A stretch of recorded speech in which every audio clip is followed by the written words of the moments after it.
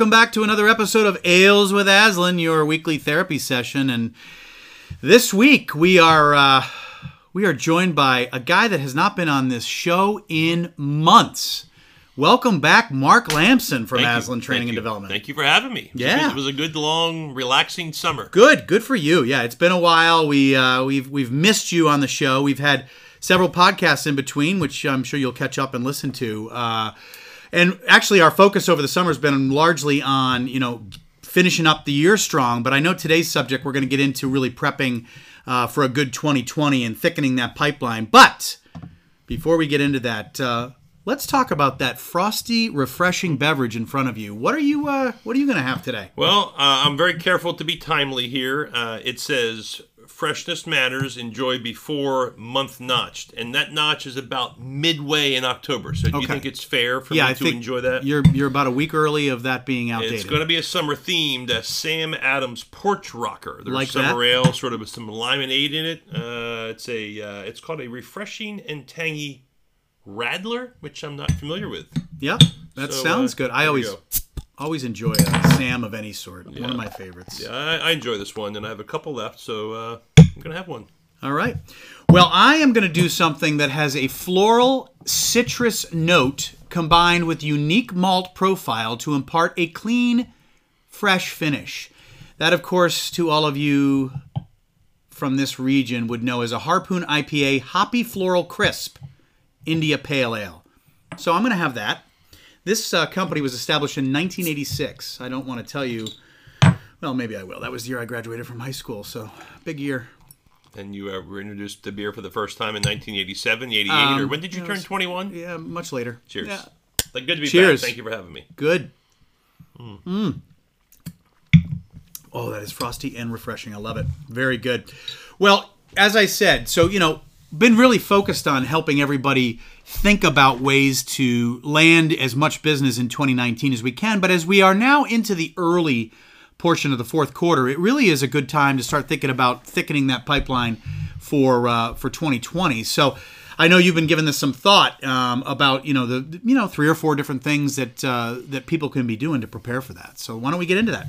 Sure. Yeah, depending on your business and when your fiscal year is, it's probably fourth quarter for a fair amount of you. And by the time you're listening to this at the earliest, mid-October, again, depending on your sales cycle, this year is kind of starting to wrap up. It really is, yeah. So in any event, I thought about, what we do at Aslan. What do we do? What do we start to look at? And I think there's 4 things that if you're listening might be worth making a quick note of as you're driving or listening or working out that might help you get started in the right place for 2020. Yeah, no, I think so. I think these are some great hints that people can take note of. So why don't we get into the first one? I know you're really focused on helping people navigate a subject that's not always an easy one to navigate, right? Yeah, it's take a group of customers and it's a good opportunity to reach out, right? As salespeople, we're always looking for a reason to reach out and add value other than a touch base, check in and, hey, wanted to see if you've made a decision yet kind of thing, which is just awful emails and voicemails that I get over and over again. But in all fairness, do they need help with a budget? And try to put yourself in their shoes. I've been in those shoes. I mean, I make budgets I'm part of the budgeting process at Aslan. When I worked for a bigger company, we had lots and lots of budgets and roll-ups, and it was a big process. And it would start a few months before the end of the fiscal year. Right, yeah. And the way it works is you go basically propose a budget. You put numbers in, you see what you spent last year, what should I spend this year? And most of you know this, but some of you might not. Department managers, budget managers, whomever, need to go put a line item. And they need to not only say, what's the number, but why are they putting that number in? And if that number makes sense, at some point, they're called into a meeting and they're saying, why are you recommending this? And how do you know this is a good use of budget? And I have talked to people and I've had customers admit to me they didn't budget because they weren't sure how much, and they weren't sure how to justify it in a budget meeting. So rather than go and ask for money and have their boss's boss say, why do you want X dollars, and have a bad answer, they just didn't budget it. It didn't happen. No, it's so true. Yeah, and we can be helpful, like a resource, and especially as we try to elevate our role within these accounts from sales rep all the way up to some sort of trusted advisor, that is a way that we can potentially really help our customers by putting ourselves in their shoes of how they establish their budget. So what would be a way that you could reach out and establish that? Is that a call, or is that an email, or what do you think? It depends on your relationship. You have some existing customers maybe you haven't talked to in a while. It's a good reason to reach out to a contact. Certainly, it's a good place for old prospects that and you just haven't talked to in a while, or they're stalled, or even brand new prospects. But there's two keys. What's helpful to them is not so much a sales pitch or to justify your product over another. It's two things. It's if you have any interest in doing this type of work next year with us or with someone else, with one of our competitors. I love that. Then I can help you very quickly with a couple of questions, give you a rough, accurate budgetary number, and two, I can help you with a couple of bullet points of how to justify that number to your budget approver. Yeah. Those are two things that are completely foreign territory for a lot of people that are running a lot of things, and they don't know a lot about your product or service or what it costs or why they should use it, but it's in their mind. So a quick note, right? We talk about our iframe. Yeah, this is an email. Voicemail, email, whatever makes sense, but we talk about getting their attention with their point of view first. What's in their whiteboard? A lot of times we've used the exact note of, I know we've talked about this. I talk to a lot of customers who you might want to create budget, but you're not really sure how much it's going to cost, and you don't want to spend the time to figure that out because they know it's like, I don't want to engage salespeople. They have to come meet and give me a proposal. It's too long. They're annoying. So that's the whiteboard. And the disruptive truth is if you're trying to get budget and you're just making up a number and you don't know why and how you're going to get that ROI, you're not going to get the budget approved. That's right. That's the reality. So now you come in with, what's your benefit? In just a few minutes, I can just ask you a few questions, give you a budgetary number, give you some bullet points.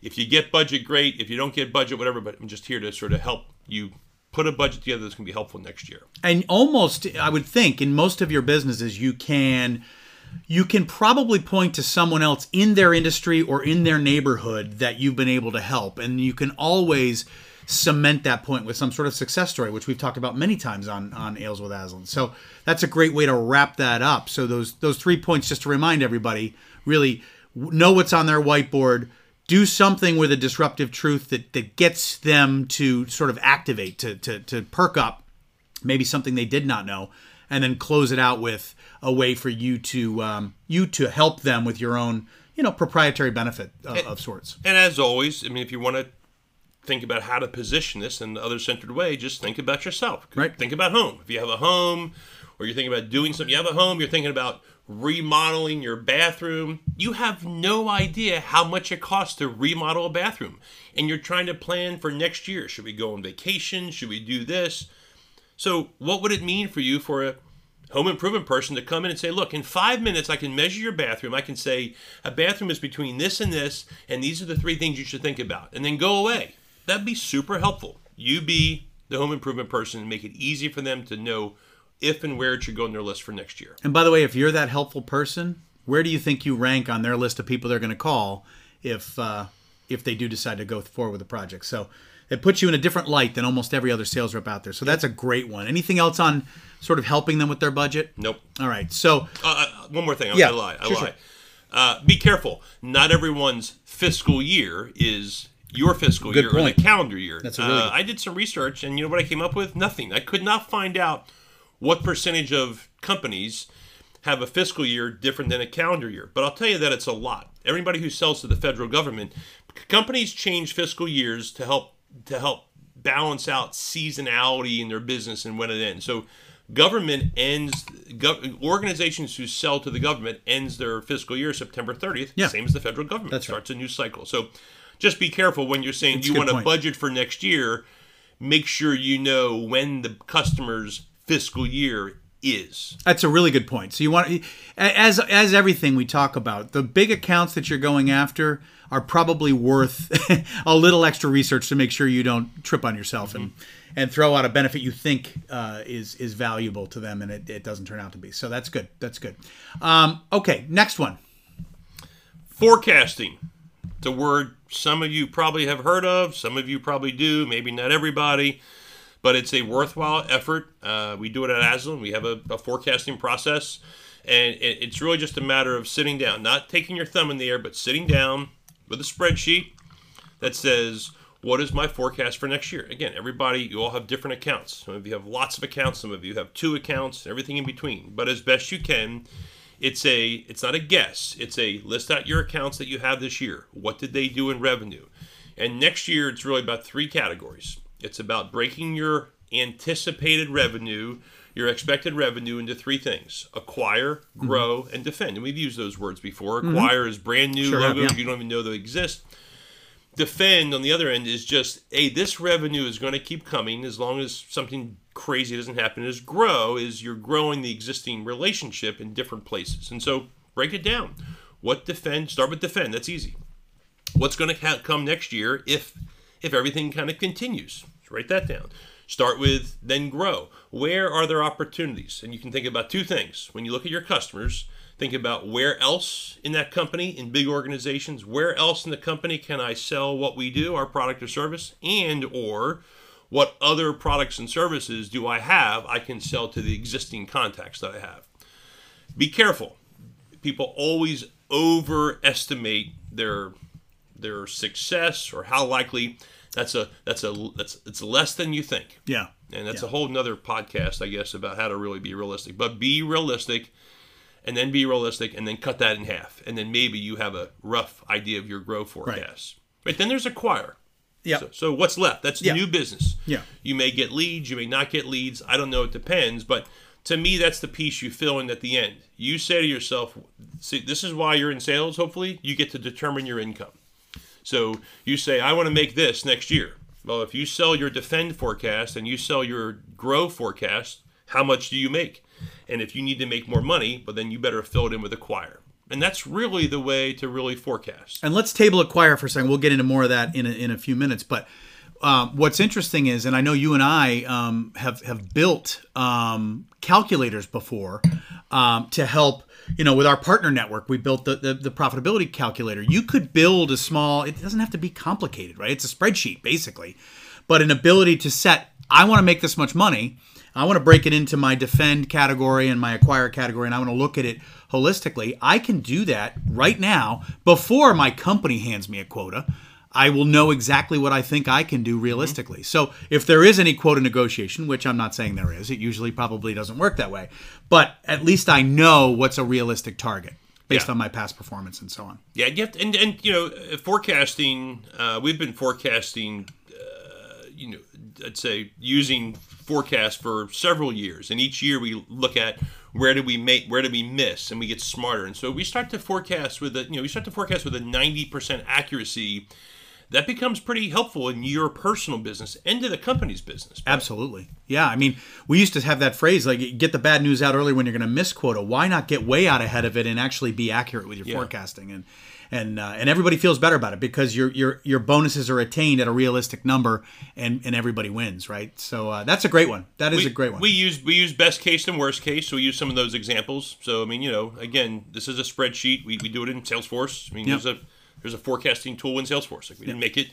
You can create best case and worst case. So here's what I think I'm going to do. Here's if everything blows up. That looks a little scary, but you should look at worst case, and best case is if everything goes awesome. Yeah. It's like going into your last week of school and you have finals. Hypothetically, of course, all of your grades depend on your final, and there's a best case. Never had that happen where they're all this way. Yeah. Hypothetically, like a worst case would be like they all went 1 letter grade down and you got a 1.8 and your parents got mad and you lost your car for the hypothetically semester. I've heard of those stories. Yeah, I think I have too. Can you imagine? So I think I just heard of one. So don't get a 1.8. Don't get a 1.8. Don't get a 1.8. But in all seriousness, forecast, pick a number, and then you have that, and then you have to make a plan. Like, what do you have to do to make that number? What do you have to do to make sure the grow happens? What do you have to do to make sure the acquire happens? That takes a lot of work. Break it down. How many deals? Work backwards to close X dollars, to close $500,000 of new business. If every deal is an average of $50,000, that's 10 deals. Work backwards. How many opportunities do you have to have at what closure rate? How many presentations, how many discovery meetings, how many contacts. You know the drill. Work it backwards and Yeah. work your plan.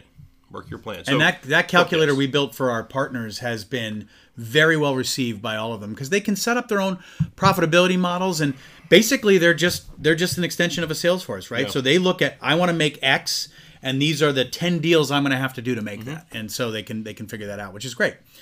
Excellent. All right, so that's so we've dealt with asking our customers about their budgets. We've dealt with setting our own forecasts.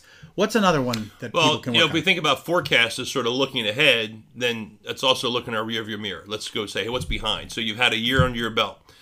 Take a pause. You've won some deals. You've lost some deals. You've had some coaching sessions. Hopefully, if you're with an organization that spends time, reflect. Put all that together. Why did you win? What are the main reasons you won and you found and won deals if you get new business? Write that down. Don't just in your head do this over a beer. You can do podcast over a beer, but we have something written. We do. We have Yeah, something there's written. something written there. Yeah. Yeah, sort of.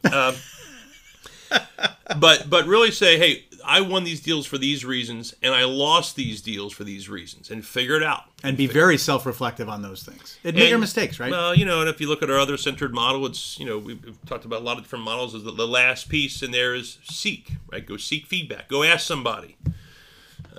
Go see what the sign is on your head that everyone else sees and you don't see. What are you really doing? Be honest. You have all revenue is not equal. You have a lot of revenue. You've closed a lot of revenue. Is it all really revenue that you can repeat next year, or is it just stuff that kind of got found and got lucky? Be honest. Yeah. But yeah, check with someone else and fix it. Make your list. Don't fix 10 things, but fix 2 or 3 things. It says, if I fix and work on these things and improve these things with a development plan, if you've been listening to our coaching podcast, Absolutely. You can't just think about it. You got to actually say, hey, these are the ways I'm going to break these things down. But there's reasons that you've lost deals, and if you fix 1 or 2 things, you would win more deals in 2020. So forecast is the windshield, looking forward. What's my plan? Reviewing your wins and losses, and just your general coaching sessions is looking in your rearview mirror. So it's the third thing for sure. And this is Worthwhile. where I think when, we call this the weekly therapy session between sales reps and their sales leaders.